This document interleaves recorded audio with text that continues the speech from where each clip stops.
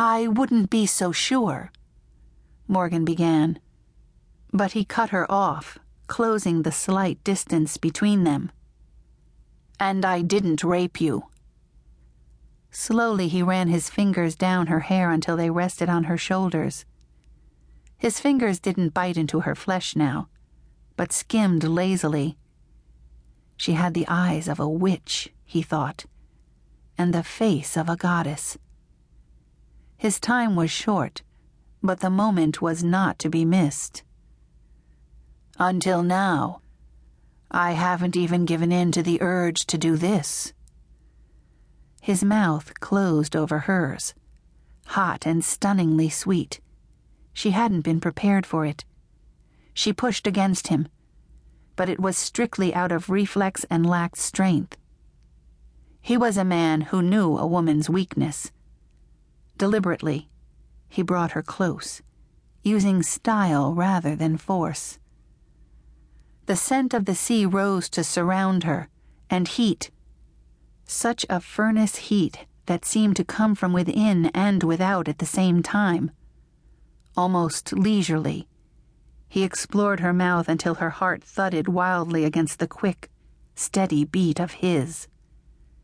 His hands were clever, sliding beneath the wide sleeves of her robe to tease and caress the length of her arms, the slope of her shoulders.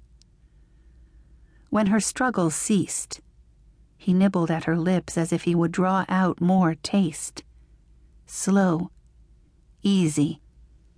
His tongue tempted hers, then retreated, then slipped through her parted lips again to torment and savor. For a moment, Morgan feared she would faint for a second time in his arms. "One kiss," he murmured against her lips, "is hardly a criminal offense." She was sweeter than he had imagined, and he realized as desire stirred hotly, deadlier. "I could take another with little more risk." "No." Coming abruptly to her senses, Morgan pushed away from him. "You're mad. And you're madder still if you think I'm going to let this go. I'm going—" She broke off as her hand lifted to her throat in a nervous gesture. The chain which always hung there was missing. Morgan glanced down, then brought her eyes back to his, furious, glowing. "What have you done with my medal?" she demanded. "Give it back to me."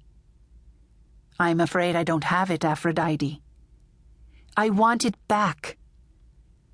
Bravado wasn't a pose this time. She was livid. She stepped closer until they were toe to toe. "It's not worth anything to you. You won't be able to get more than a few drachmas for it." His eyes narrowed. "I didn't take your medal. I'm not a thief." The temper in his voice was cold, coated with control. "If I were going to steal something from you, I would have found something more interesting than a medal." Her eyes filled in a rush, and she swung out her hand to slap him. He caught her wrist, adding frustration to fury. "It appears the medal is important," he said softly, but his hand was no longer gentle. "A token from a lover?" "A gift from someone I love," Morgan countered. "I wouldn't expect a man like you to understand its value." With a jerk, she pulled her wrist from his hold. "I won't forget you," she promised, then turned and flew up the stairs. He watched her until she was swallowed by the darkness. After a moment, he turned back to the beach.